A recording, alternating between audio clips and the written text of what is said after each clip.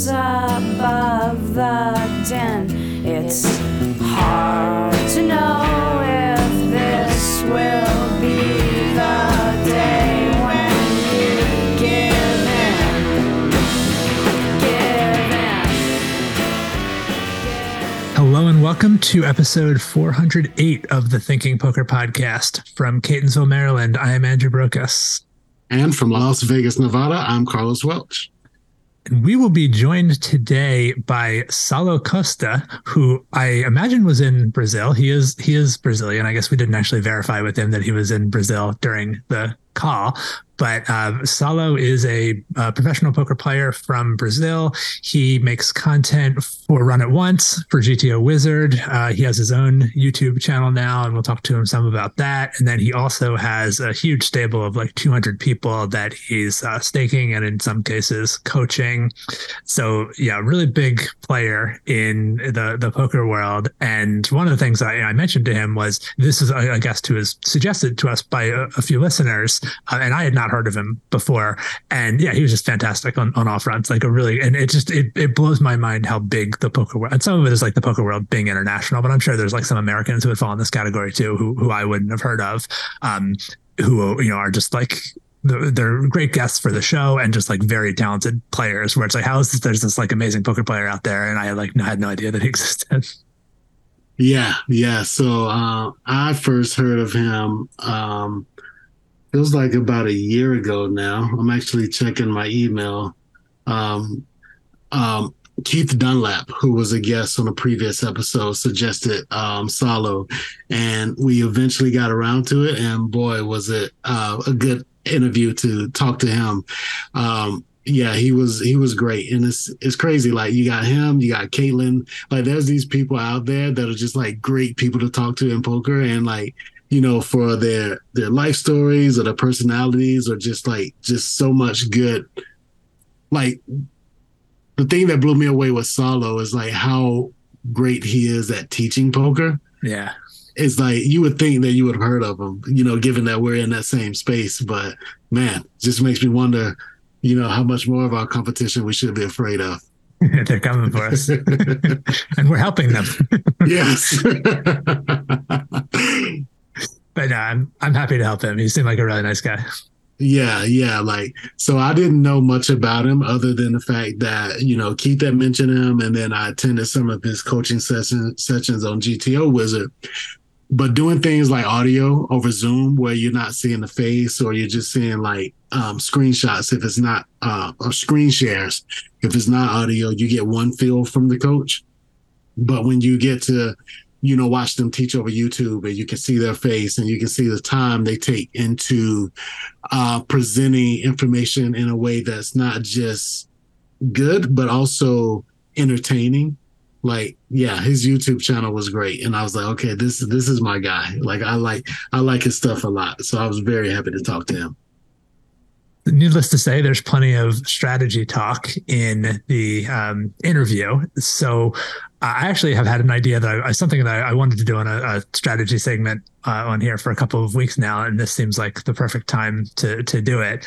So I've been playing this game called Marvel Snap. It's like a phone sort of game. A little, I don't know how meaningful this will be to you, Carlos. It's a little like Hearthstone. Do you know what that is? I've heard of it, and I've seen Daniel Negreanu play it on Twitch, but I have no idea how to play it. You know what magic cards? Yes, I've heard of those, and I talked to Bill Bloom, who I think created Magic. I hope I'm not mixing that with something else that he created. Yeah, but, Richard Garfield is the Magic guy. Yeah, he has something. He's one of the big guys that has something to do with it. I met him at a TPE meetup a couple years ago. Oh, I remember you mentioning that. Yeah. I thought he might have been part of that cohort, because I remember you telling me about this. Yeah. So again, I've heard of the game. I even met the guy who, you know, was involved in creating the game, but I don't know how to play it personally.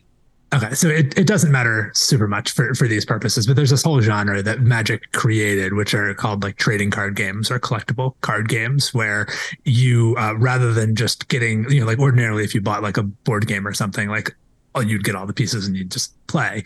And the way these things is kind of a cross between like a collectible and a game, where you can buy like packs of cards, or Marvel Snap is a little bit different how you get the cards, but you can acquire more cards and add them to your collection. And as you do, you can like make more different combinations of decks. And so you choose from your entire collection, you choose like 12 cards that you're going to play in your deck. And then that kind of determines like what you can do on your turns. And, you know, there's all sorts of different interactions between the cards and things like that.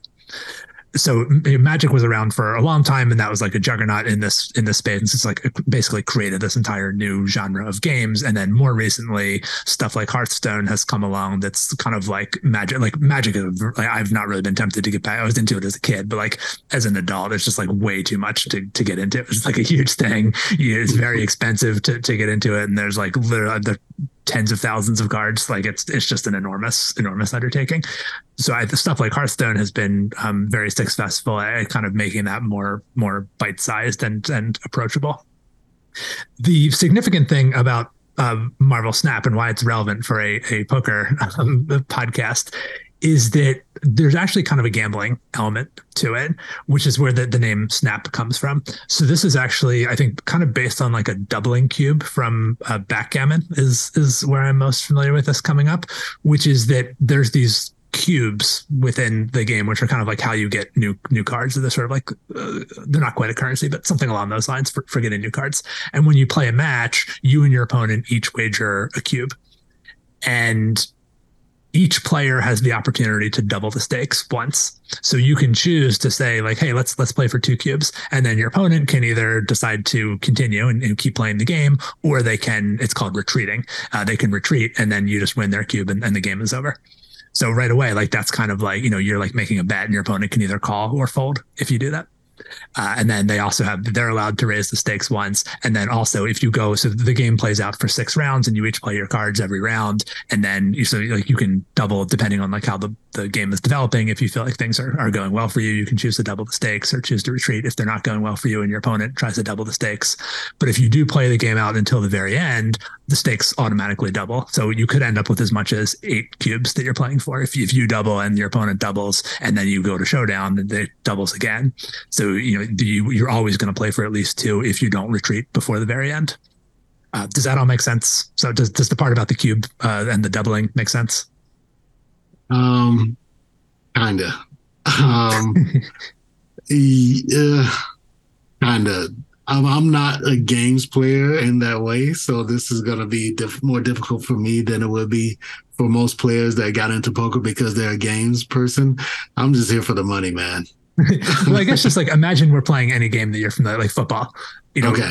So in a game, if at any point during a game of football, you could say to your opponents, like, so you're already playing for some amount of money or something is at stake, and you could say to your opponents, like, hey, let's either double the stakes or you quit now and I automatically win. Right. Gotcha. So that's kind of the statement, like at any point in the game, if you just like the way things are developing for you, or arguably as a bluff, if you think that maybe things look scary, but it's actually not as bad as it might be, like you could threaten to raise the stakes and then your opponent would have to either accept the raised stakes or quit. Just like in poker, if you bet, your opponent can either call and still have a chance of winning, or they can fold and just forfeit whatever's in the pot. Okay, that makes sense to me. Yes. So what I found kind of interesting about this, especially when I first started playing, this has become a little less true because they try to match you against players of similar skill. So like as I've gotten a little bit better, I'm playing against better players.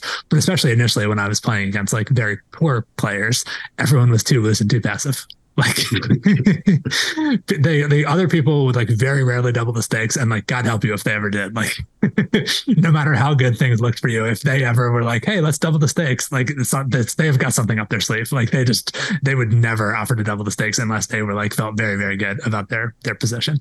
And there would still be the problem of like maybe they're just terrible and like but like they're not bluffing, like they think that they're doing very well, and then you have to figure out like, do they actually know what they're doing, or are they just like misassessing their thing?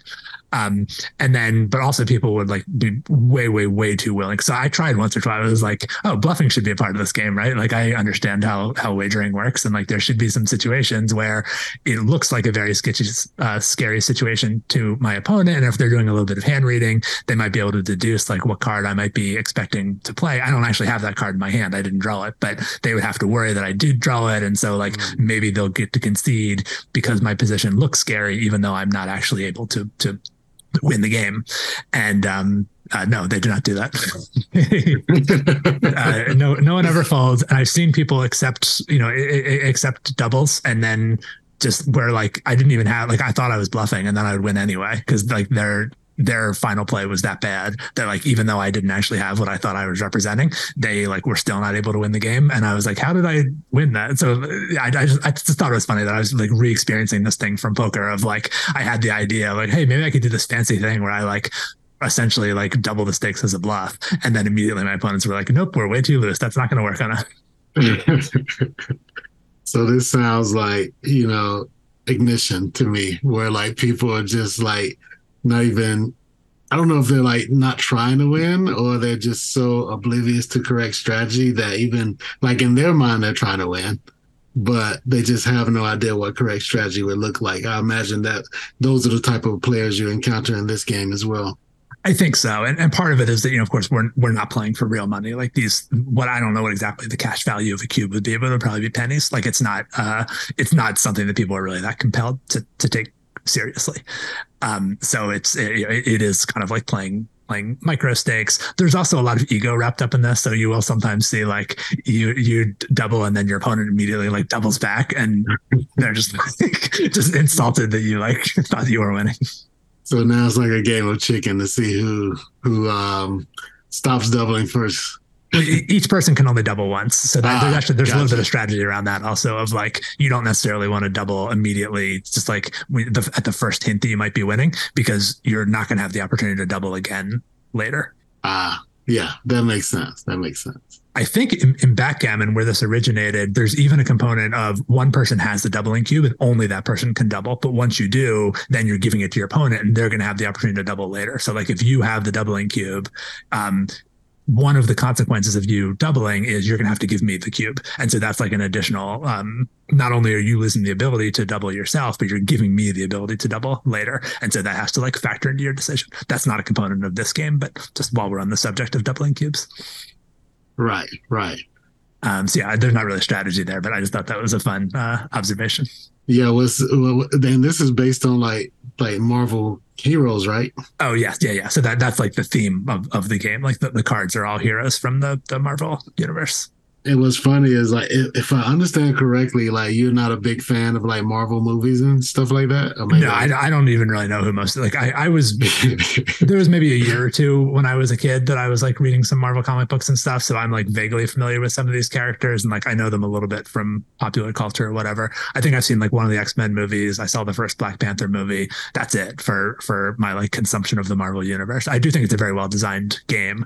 I like the doubling aspect of it. I think just in general compared, like I have played Hearthstone, I played Magic at one time. I do think even relative to those games, which are pretty well designed games, I think it's a very, very well designed game. And I do know some other poker players who play it, which is how I just like seeing people talk about it on Twitter was how I got curious about it. But no, my interest in it has nothing at all to do with the Marvel theme.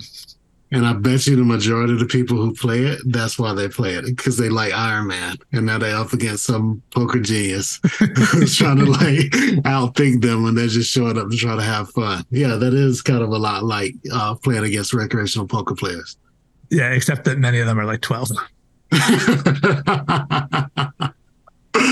Yeah, that's funny. That's super funny. And now they're beating me because now I'm up against different players. You'll learn. All right, let's talk to Saulo Costa about the even more well-designed game of poker.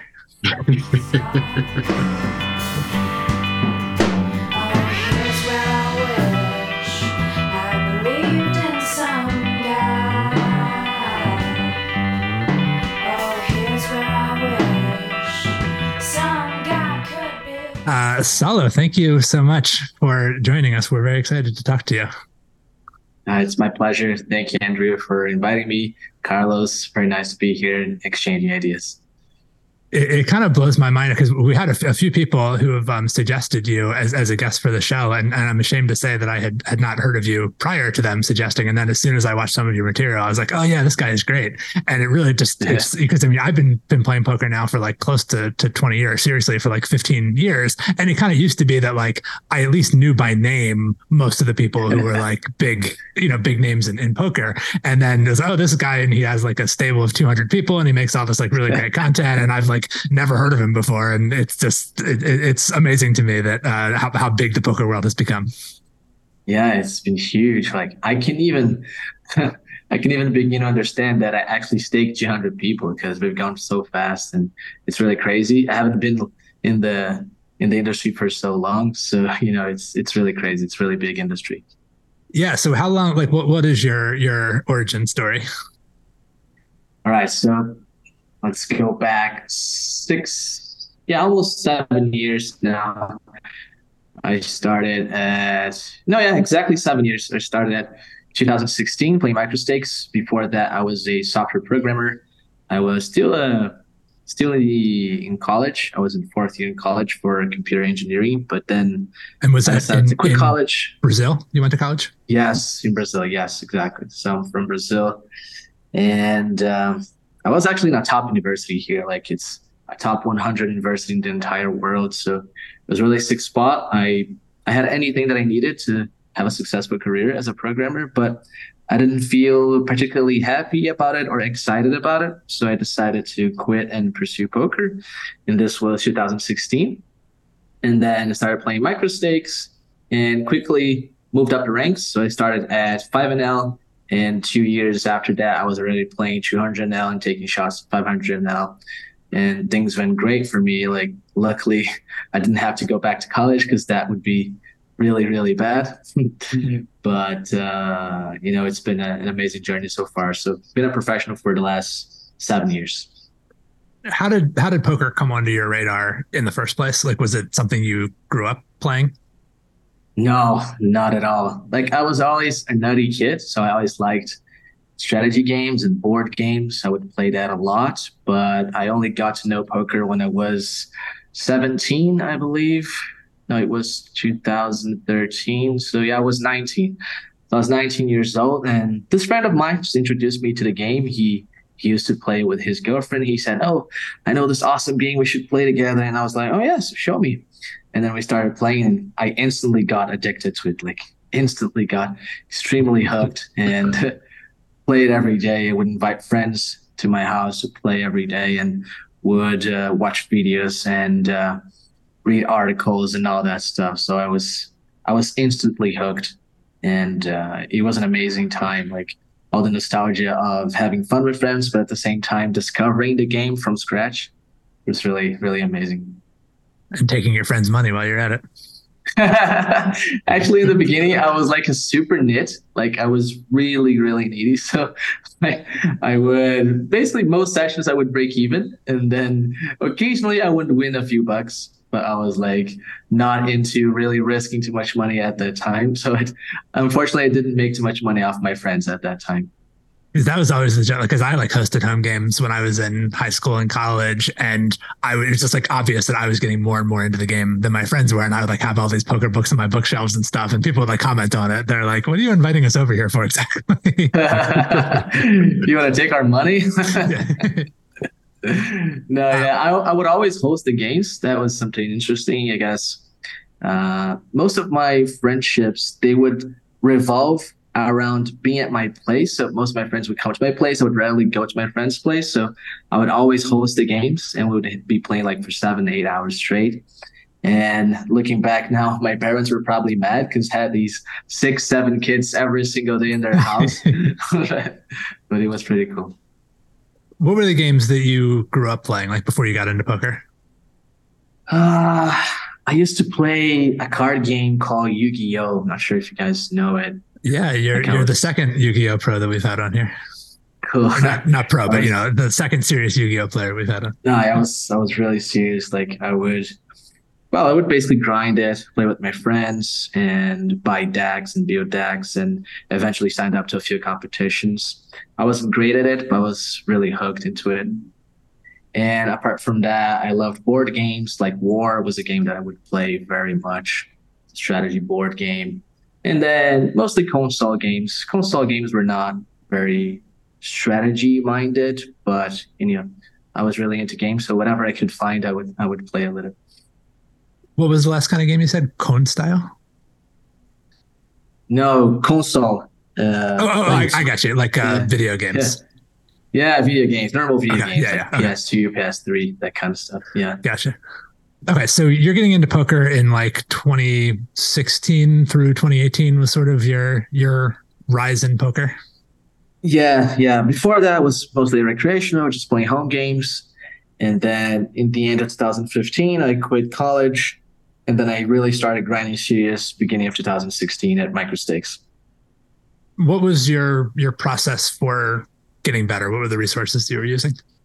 I used almost entirely Run It Once at the time.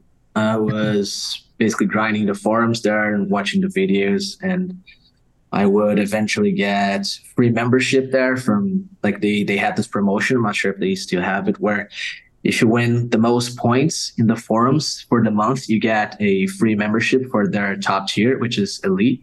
Mm-hmm. So I would constantly get this free membership to watch videos, and I would watch like tons and tons of videos and discuss hands and forums. That would be basically where I got all my first content in poker strategy. When did you start making content for them? I started making content for them 2019. Yeah, something like March 2019. So 3 years later after I started. Yeah, that's a really cool progression to go from being like active forum member and learner to the point where they're like, hey, you should be making stuff for us. Yeah. It was pretty cool. I remember the feeling I had at the time. I was really proud of achieving that because I sort of grew up in Run It Once. So when I had the opportunity to become an instructor for the site, I felt really proud of myself because that was where I got all my poker knowledge, and it felt good to be there, sharing my knowledge with other people that could be in the same position as myself. Is there anything that you could point to as kind of like your philosophy as a teacher, or like what sets you apart from other instructors, or kind of how do you look at the game maybe that's a little bit different from other people? Yeah, I think I am relatively unique in the sense that I combine very well theoretical understanding with exploitative approach. I don't find many coaches that have this sort of hybrid approach to the game. I see many people nowadays that are really focused into theory and GTO. I would say most people.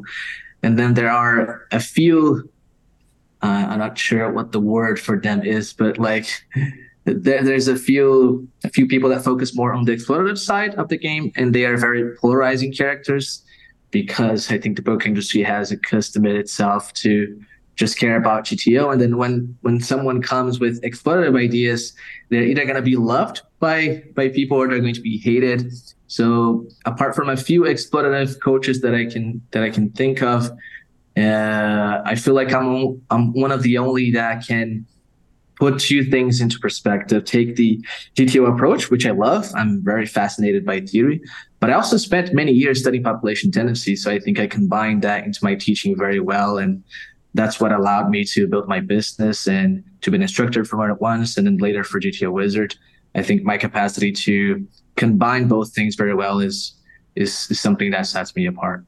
Yeah, I would love to hear more about what the studying population tendencies looks like, because I had the idea back when I was a more serious, I mostly play tournaments now, but when I was a more serious cash game player and playing online, this is like pre-Black Friday for me. But you'd have this big database of, you have all these hands, you're playing against the same people, and Poker Tracker, of course, gives you literally like thousands of stats that you could look at. And I knew that there should be something there, but I could never quite figure out like what exactly should I be looking at in all of this? Like what are the important stats to be paying attention to? So if you could talk a little bit about like what are the like how do you filter through all that, and what's like the most important things to pay attention to from a population read standpoint? So the process is relatively straightforward. if you think about it, the idea is just to compare what humans do with what GTO does. So essentially, you want to see, are there gaps between a GTO performance and a human performance? If those gaps exist, then you want to find ways to exploit those gaps and develop counter strategies that can extract EV from the existence of those gaps. So the process is essentially gathering and building data about what GTO performance looks like, then gathering and building data about what real performance of human performance is like, and then you want to compare both and then find those gaps. So in the beginning, I was really rudimentary with it. I would just use like normal trackers that you can find. But then later I found out Hand to Note. Not sure if you guys use it or had heard of it. It is a poker tracking software designed specifically to study population tendencies with large databases, like databases with millions of hands. And then after I discovered Hand to Note, this was like 2017, I think. Yeah, late 2017. I have been using it since then to build data on population and then find these gaps. And it might sound like it's too complicated, but it's not. And I don't understand to this day how it's not more common in poker, because in every other industry that I can think of, at least, businesses make money off understanding human behavior for that particular industry. So if you're talking about marketing, people are going to study what's the human behavior in marketing, how people react to posts, how people react to campaigns, what's their clicking behavior, what's their buying behavior. Do they buy if they click this? Do they watch if they see this type of video? So it's all about this data. is like why Mark Zuckerberg is a billionaire. Yeah, exactly. Like, in most good businesses, they use data to improve their profitability, to increase their margins. And in poker, we've kind of like accustomed ourselves with just caring about our own strategy and playing theoretically sound. But what about what other people are doing? Are they really playing very close to GTO? Are they balanced? And if they're not, how can we exploit those tendencies? So that's what made sense to me. I'm a very like data-oriented guy since the beginning. And when I saw that population was not coming close to GTO performance, I was like, man, I need to go deep on this. I need to understand exactly how people are deviating from GTO so that I can make the most money. And that's what have been my approach since then. I have actually been throughout these years, it was not always like this. I was not always a hybrid. I started very exploitative. Then I reverted to like 100% GTO. And then let's say the last 3 years, I would say I've been really, really hybrid with playing GTO whenever I feel like that's the right thing to do, but also not closing my mind or my eyes to exploitative opportunities whenever I find them. So that's my philosophy.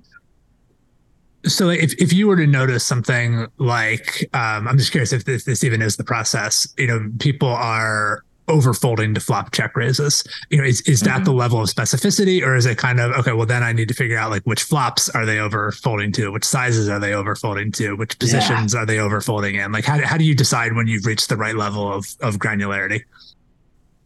I would say it depends on your level of curiosity and desire to embrace the grind, because it is a sort of grind. And it can get really specific. Like it can get to the point where you have to filter for what size villain, and I'm talking about the example you gave, like flop check raises. You have to filter for what size your opponent used on the flop, and then what exact size you use to check raise on the flop, and then seeing what's their folding frequency versus that check raise size, and then running aggregated reports on solvers to see what's exactly the folding frequency for that sizing sequence, and then finding the gaps. And then you can go deeper than that and see, okay, what are the specific board textures that I want to look into? Maybe I want to group these textures, like let's say Jacks XX rainbow, and I want to see how population is varying on those types of textures relative to GTO. So it can get very, very specific. I don't recommend like starting out so specific. I recommend just doing more like general lines that you can build more data on more quickly. For example, like just see how people respond to river bets in general. Like you don't have to filter for specific lines. Just see every time someone faces a bet on the river, how often they fold, and then try to build from there your intuition. Because yes, it can get very specific real quickly. And I think at a certain point, you don't get as much more benefit from going more specific. There's a point in which you kind of figure out, okay, humans behave like this. Like this is their sort of overall tendency. They fast play a little bit more value than solver. That's something I've come to understand after my studies all over these years. People fast play a little bit more value than solver. People don't tend to bluff catch as much as solver, particularly in bigger pots. And then once you understand these overall tendencies, like you could go deeper if you wanted to, but I think there's a lot of diminishing returns at that point. Like you could go really, really deep, but the returns you would get would probably not be the best use of your time. But like knowing how people tend to deviate from theory is a huge, huge benefit in my opinion. You can make deviations in the exploit population in almost all nodes by just understanding how they tend to deviate from solver in most spots. Yeah, and the example that you used of like overfold into rivers is an interesting one, right? Because I mean, obviously the first exploit there is just, well, you want to bluff more rivers. But then if you recognize, well, now I'm anticipating profitable river bluffs, then you also have more incentive to bet turns, knowing that those profitable river bluffs are coming. So this kind of thing like cascades all the way down the game tree. Yes, exactly. And I've done some mathematical models that show like that you can expand your pre-flop RFI just based on how much fold equity you're going to get on further streets. So it can get very complex. And the idea is to find an approach that makes sense for you and that is also comfortable for you, because max exploit strategies are actually really hard to execute for a long time correctly, because poker is obviously a game of people, and there's known sites with screen names and HUDs and statistics. And eventually people are going to catch up to the fact that you are exploiting them somehow. And then you enter this dynamic where people are adjusting to you, and then you're readjusting back, and then you're readjusting. And there are not many people that can play this game of adjustment very well. Most people, they eventually crack and they make a big mistake trying to adjust and then readjust and then adjust. So there are levels to exploitation. This is also something that I feel is not very well understood in the community. Like people think that if they want to exploit, like they need to max exploit. And that's not true. You can take many levels of exploitation. You can do some minimal exploits. You can do maybe some exploitation that only favor certain board textures, and in the others you play quasi-balance or pseudo GTO. So there are multiple levels that you can approach this, and I think you have to figure out what you're comfortable with and then go with that. The way that I often present this, and I'm curious because I think you are more studied on this than I am, is at least for the sort of first order exploitations, to focus on the mixed strategies. You know, the places where I guess what Ori Peleg would call like the frequency mistakes versus the fundamental mistakes, and to think of when you're looking at a solver output, to think of the mixed strategies as judgment calls, where it's kind of like, okay, this hand can play as like a call or a raise. And against a sort of theoretically correct opponent, it might be important to hit a certain frequency, but against a person who you think is not playing perfectly, you would often be better off just trying to guess which sort of mistake they're going to make and predict which play is going to be better against that person. Exactly. And that's an extremely good approach, in my opinion. And I think it's the approach that most of the great players use. I think most of the great players, they are extremely good in theory. They're also going to be willing to deviate sometimes exploitatively. And a good way to do that is by shifting mixed strategies, because when you shift mixed strategies, first of all, it's not going to be immediately obvious to your opponent that they're getting exploited by you, because even if the hand goes to showdown, they're just going to see a hand that is standard to be played that way at a certain frequency. So it's really hard. It's really hard for people to realize they're getting exploited, and it's really easy for you to execute. You already have a theoretical understanding that that's a mixed strategy, so you just shift it to something more aggressive or more passive, depending on what you think your opponents are doing. So I think it's a really great approach. It has some limitations, like it's probably not a good idea to do that, for example, in a small blind versus big blind c-bet node where every single hand is mixed. So if you shift all mixed strategies, then you're either just c-betting entire range on all boards or checking entire range on all boards, because every single hand is a mix. But in almost all the other situations, this is going to be a good approach, in my opinion. It strikes me as something that will be pretty valuable on later streets, because in order for your opponent to realize that you are unbalanced in this spot, as long as you're, leaning one way or the other in a mixed strategy, it takes a decent sample size for them to know that, okay, he's supposed to be doing this half the time, but he's actually doing it 90% of the time. Like if we're talking about a pre-flop decision, or like you said, blind versus blind, that comes up more often. But if we're talking about like a river check raise, it takes more, it takes longer to get, a decent sample size at that node to determine if someone's unbalanced or not. So you can probably get away with those type of exploits for a long time. Exactly. And that has been my philosophy for the last few years, where I feel like explorative play is extremely good on rivers. It's pretty decent on turns. And maybe it's not so great on flops because it makes your strategy a bit too obvious.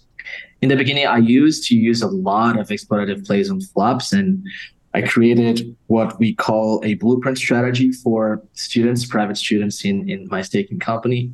And we used to crush with that strategy, but eventually it became a little bit obvious. And then we shifted towards an approach where explorative play is more, we focus more on river spots because of the exact reason you mentioned.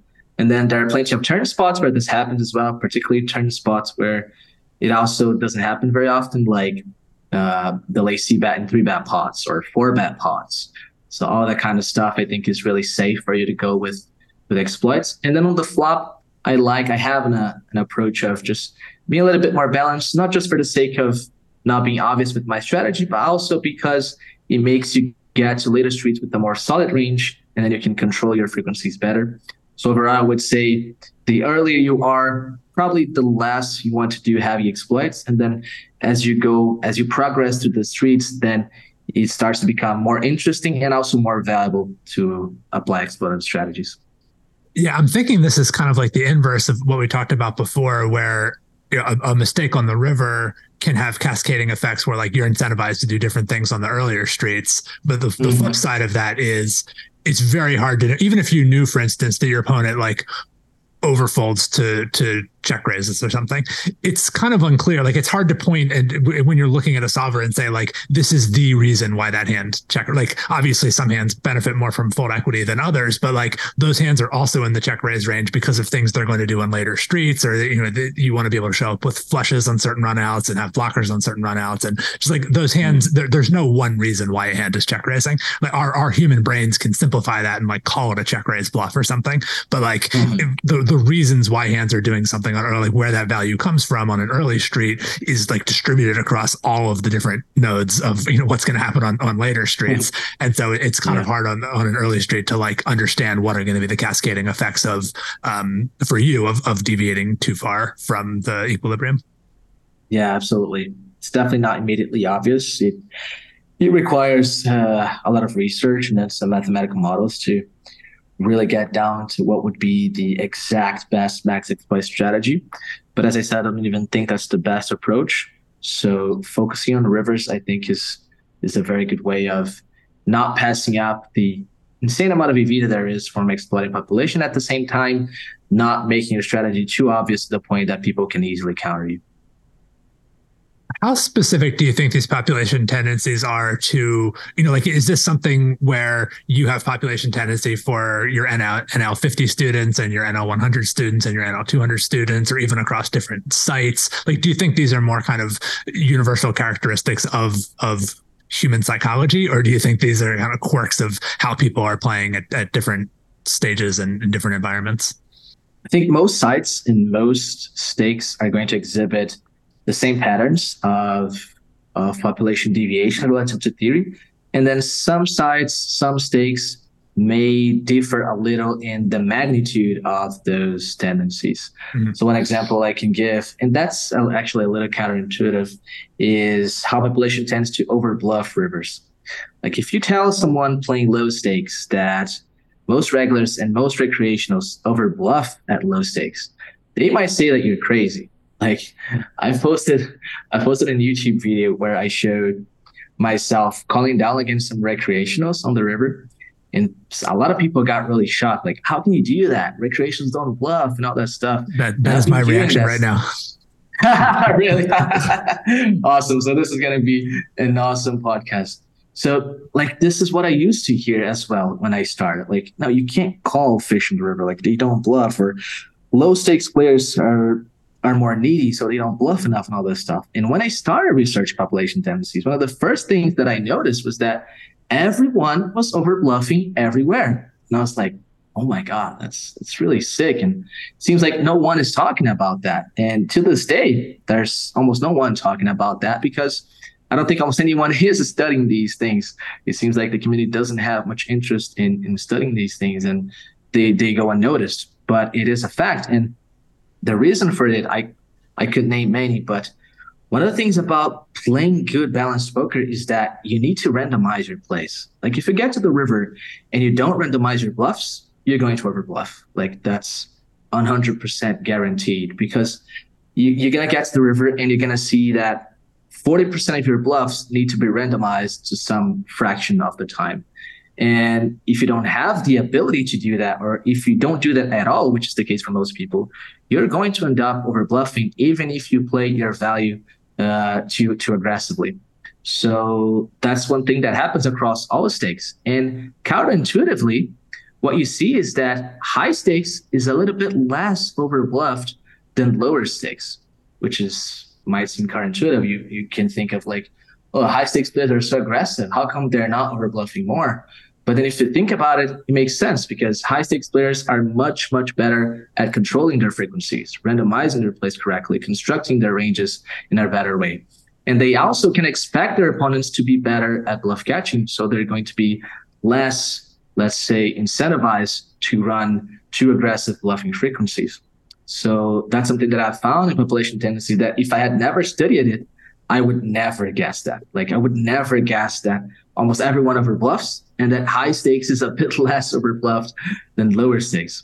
So that's the beauty of researching these type of things, that you can find some information, some knowledge that is really counterintuitive, that only by seeing the data that you can actually trust it.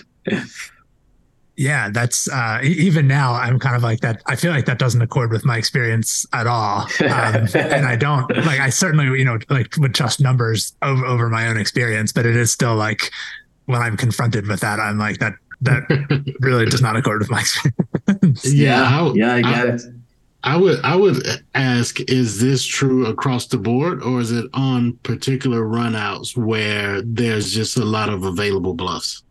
So there's a clear pattern that we see, at least according to regulars. Recreationals, they overbluff almost everywhere because they play static ranges. Like if you take a look at how recreationals play online, you see that when they play the big blind, for example, they cold call the same range versus UTG that they cold call versus the button. So they just basically look at their hand and they play, and they decide whether they want to play that hand or not. When we look at regulars don't tend to overbluff much in tie positions. So like UTG and hijack, most post-flop lines are close to balance, maybe slightly overbluffed, maybe slightly underbluffed. But then when you start looking at cutoff, button, and small blind, and then also big blind, you start to see more tendencies of overbluffing. So for regulars, it's a very significant function of how wide their pre-flop range is. And then also it has a lot to do with what at least we call in our private training program, the difference between continued aggression lines and discontinued aggression lines. So a discontinued aggression line would be a line in which there's a check in the middle. So for example, a bad check, bad line. So in these lines, we observe that overbluffing frequencies are much bigger than continued aggression lines. And one of the reasons we can assign for that is that people are going to have way more air when they place a check in the middle of the hand relative to when they just fire 3 streets. So we observe that in late formation spots, so cutoff, button, small blind, big blind, and also discontinued aggression lines, people are overbluffing really significantly.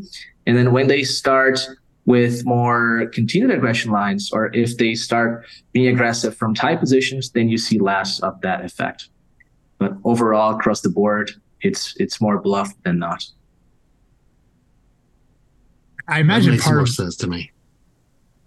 Part of what Carlos is probably driving at, because he's the one who phrased this to me, is there are some situations where in order to hit the appropriate bluffing frequency, you have to bluff with hands that you might consider counterintuitive, or you would have had to have made a play on an earlier street, like called the flop with a hand that wouldn't be an intuitive call.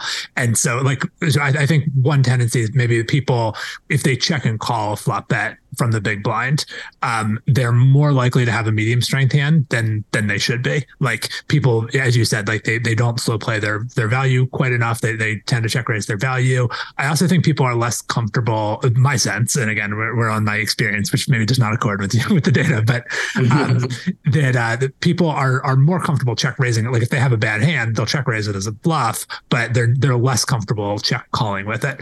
And so once you do check behind the turn, for them to then like bet the river, they might just not have, like, even if they wanted to bluff a lot there, they might not have the hands that they're supposed to have in that scenario to enable them to make those bluffs on some runouts, for instance. Yeah, that makes sense. So how does this interact? Like this is a kind of data that you're like distributing across your. Actually, let's just talk about the stable in general. How did you get started with? Now you said you've got like 200 people that you're staking, but how did you get into that? So it started in 2019.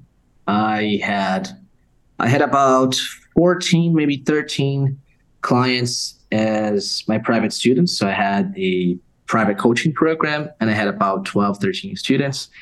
And at that time, I had 2 students that were starting to play, I think, 100 now. And they had already finished the classes with me, but we stayed in contact and we developed a friendship. And a friend of mine, who is today my partner in my company, he said, what if we stake them to play higher? Like they had classes with you, they're clearly good. Perhaps they would agree to get staked and start playing a bit higher, and it would be a win-win for both. And I was like, yeah, I think that makes sense. Why not? Let's offer it to them and see what they say. And they both snap called. So those were our first 2 clients as staking. And then I started offering that to my other clients that had finished the classes with me. So I started offering, hey, would you like to get staked? We had the classes. I'm pretty sure you're good. And by staking you, I can put you to play higher stakes, and it's a win-win for both of us. And almost everyone agreed. So like in a month or 2, we were already staking like 10 players. And then from that, the business started to grow. We started to get recognition from other people and started to offer that to people that we knew from the community. And I think by the end of 2019, we already had about 20 people getting staked. And from there, it was, we had to, me and my partner always say that we had to sacrifice a little bit of our own personal careers to grow the business, but it was totally worth it because, in 4 years now, we're already staking 200 players. We completely transformed the landscape of cash games here in Brazil. It's something really, really sick because if you look at our company right now, we're putting like 30 guys to play 200 now. Whereas when we started like 5 years ago, we were kind of the only ones there. There were maybe like 1 or other 2 Brazilians playing those stakes. And nowadays, we alone are staking 30 players at those stakes. So it was really sick development from our part. And it just started by staking 2 of our friends. That's how it began. So it's specifically Brazilians that you're thinking? No, mostly I think we have like 80% Brazilians and 20% foreigners. We have people from the UK, we have people from Australia, we have from Ireland, we have from France, we have from Austria.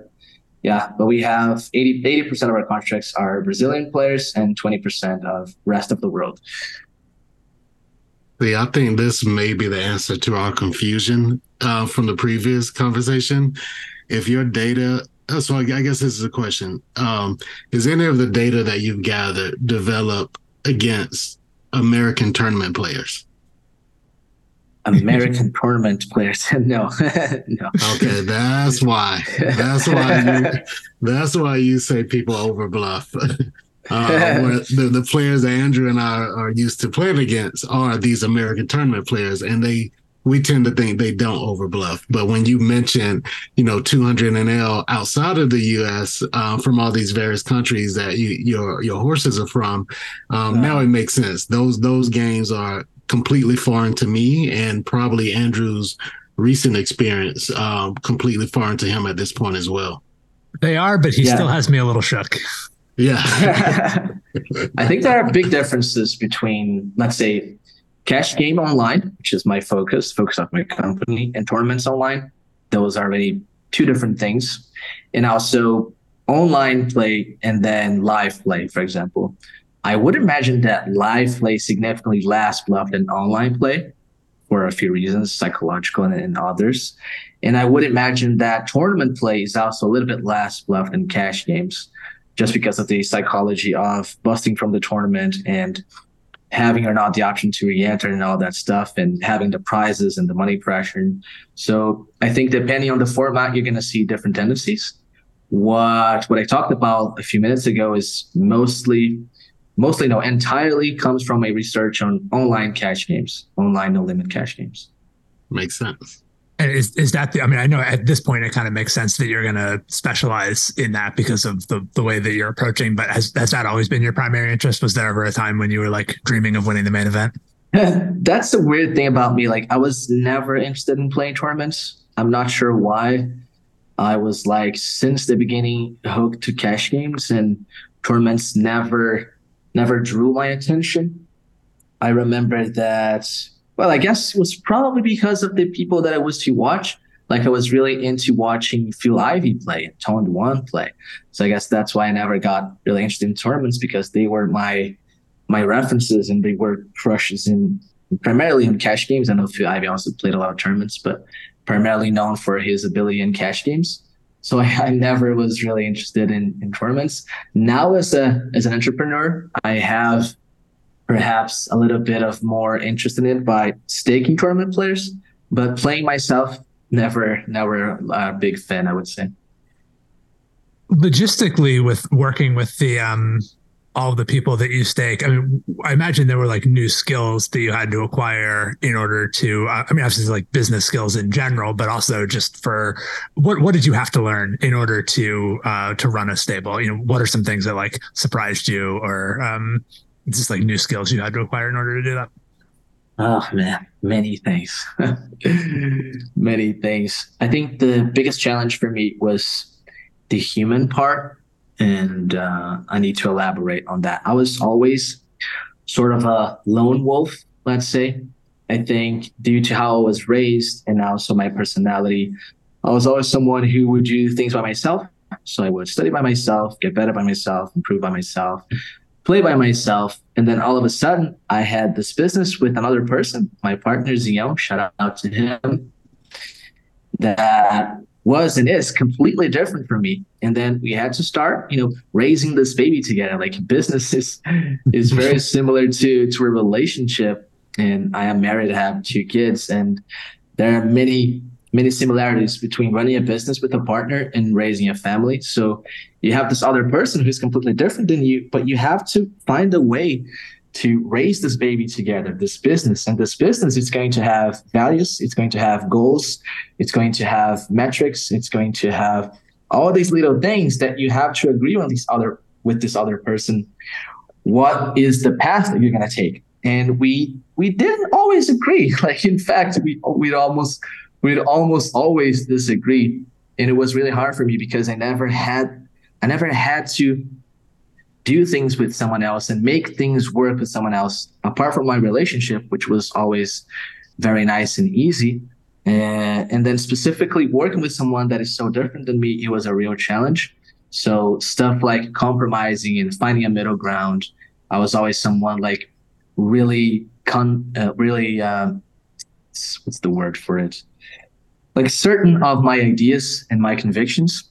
And, that was the hardest part for me, for sure.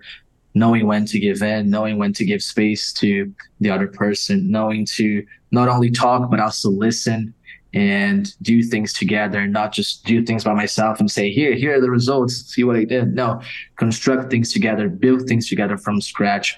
That's definitely the the biggest learnings that I've had so far. And it's been great for me because I've always been good at doing things and learning things, but, collaborating with other people, growing with other people, learning from other people, it's not something that I had exercised before.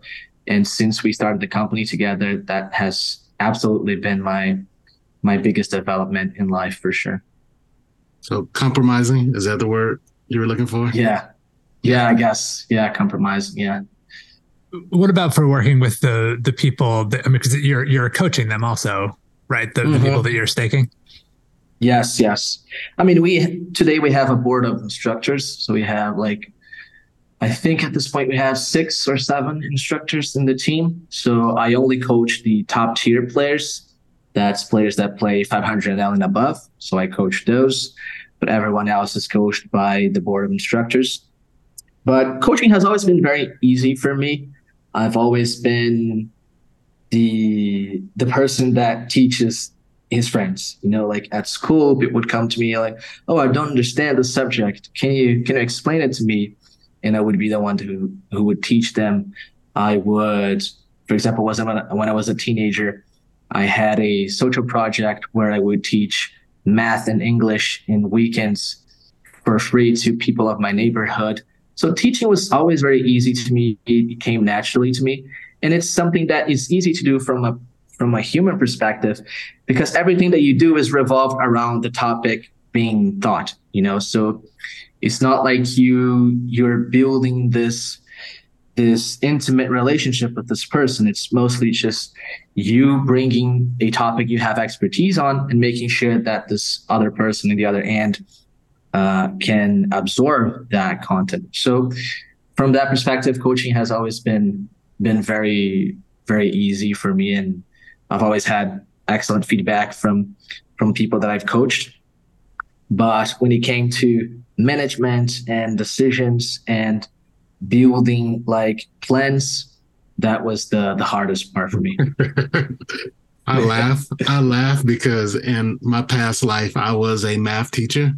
And afterwards, when I stopped teaching, I did tutoring for a while. And tutoring was more of what you experienced as a coach, where it was just about the content. And you had a student that was willing and ready. And if not, you can just choose not to take their money.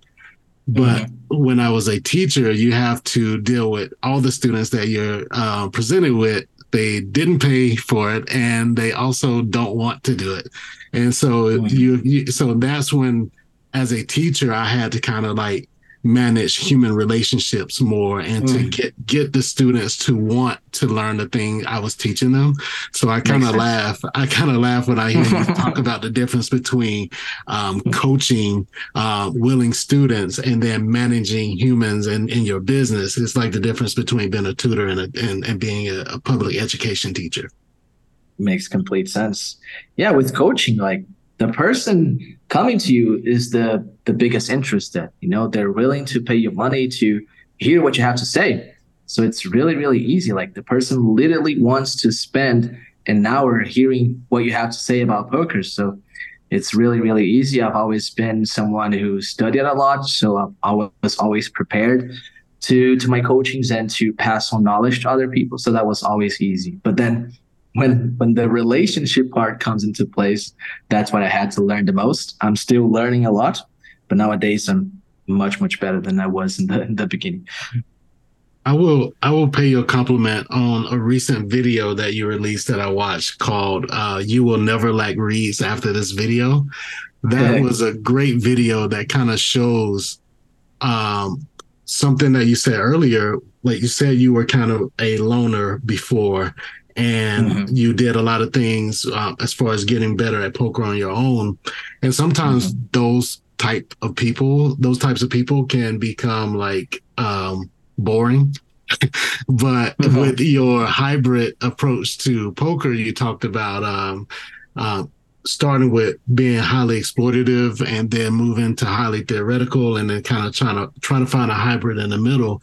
And I see in this video, you've kind of done that as well, because you're presenting a concept that's super interesting and fun to other introverted math nerds like myself, where you basically use statistics to explain why a player is more likely to be a recreational than a regular based on one action they did. And you brought in Bayes' theorem and all this nerdy, boring stuff to like the average person, but then you did it in a fun way where you kind of filmed the video as, as the student and as the teacher, and like you kind of played two roles in it, and you made the video fun to watch. That kind of gets the attention of people who may not naturally be entertained by math like I am. But that video was like so amazing, and it took me back to my days in school when I was in college taking statistics classes, and I forgot how much fun that subject can be. So thank you for that video. Awesome. No, I have to thank you for this compliment, this feedback.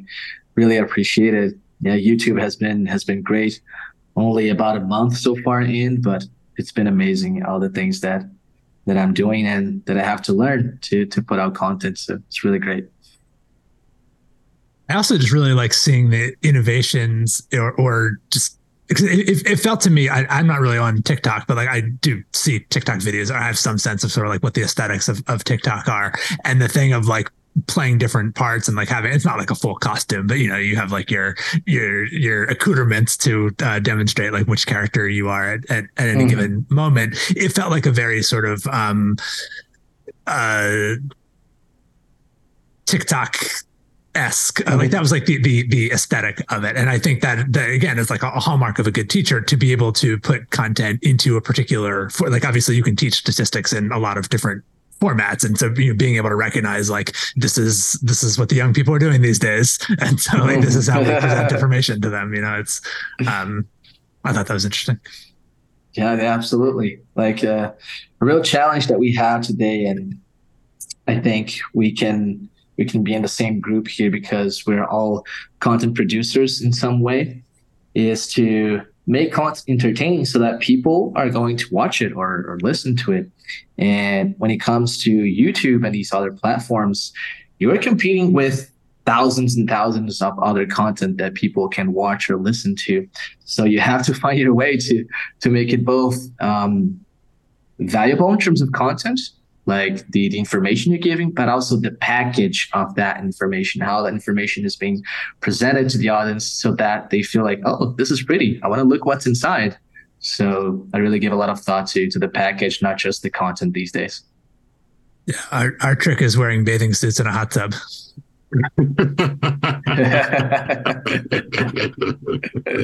That might work. So for you now, I mean, you're still, I know you have like the whole business to run and whatnot, but I mean, you're still like a competitive person in your own right, and like, playing poker pretty seriously yourself. Yeah. Yeah, of course. So what does your studying look like these days? What's like the forefront of your understanding? What frontiers are you exploring? You mean in terms of strategy? Yeah. Strategy. Well, I think that I can say what I feel like is the best use of anyone's time, and my philosophy currently for developing better strategies is something I came up with actually while I was giving a coaching class to one of my students. It's one of the students we have in our business that is playing the highest stakes. So this guy plays up to 5K NL with us, and we're always trying to figure out, okay, how can we draw more edge? How can we find more opportunities to generate edge? And at some point, it became obvious to us that in order for someone at already a very high level to generate edge, to generate more edge, they should be willing to do something that is very counterintuitive.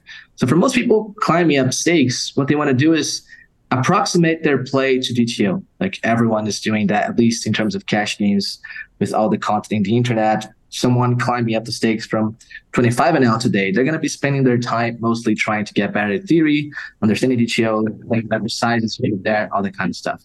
Once you get to a super, super high level, then you start to make things like intentionally deviating from solver to put your opponents in situations that they're not prepared for. So it's not like you don't know what you should do in terms of theory. You know that maybe you should bet, let's say 75% pot in this flop.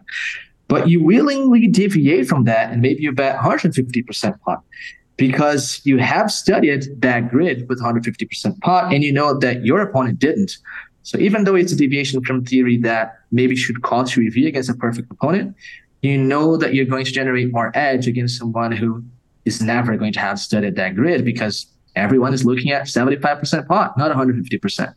So the general path I'm going nowadays is, in terms of teaching my highest level students and for myself, is finding opportunities where the theoretical cost of a deviation is relatively low, but the potential gain from playing it better than someone who's not prepared can be quite huge.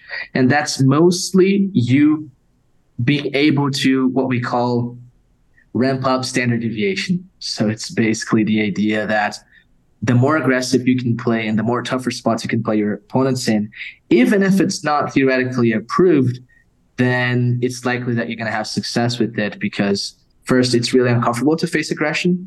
And second, you already established that the theoretical cost is not so big to begin with. So even if someone plays it correctly against you, you're not going to be passing too much EV. So I'm getting real advanced and nerdy here, but that's the approach I've been using. Yeah, that's. I wonder if there's not like a psychological element to that too, where if someone encounters something like that, I mean, they might be able to say like, oh, that even if I don't know how to exploit it, like that's a mistake or something. But I could also see someone encountering that and being like, oh shit, is that a thing? Do I need to go study how to bet like 150% pot in this spot? Yeah, absolutely. It fires off some triggers, I would say, in people. But as long as you're doing your homework and you are more prepared than your opponents, then I think it's the right way to go. I wouldn't recommend for someone climbing up stakes and doing like, I recommend this to people that are really at a very, very high level. I think it's a good path to follow. Yeah, my concern, because it sounds like so much fun, is that there are going to be people listening to this who are just immediately like, oh yeah, how do I do that? Yeah, I mean, it's definitely exciting, I would say. It was one of the issues that I had with poker, I would say maybe last year or 2021, I don't remember, where like I felt like I knew a lot and the grind stopped being fun. You know, it was just, this board, I'm going to bet this size, and on that board, I'm going to bet this size, and on this river, I'm going to raise this kind of hand. So once you understand theory very well, it starts to become like a mechanic execution. And then once I developed this approach, I was like, man, poker is fun again because I don't need to be fixed in this execution. I can explore these different lines. I can try to be one step ahead of population. I can play these mind games where what is he going to think that I'm doing?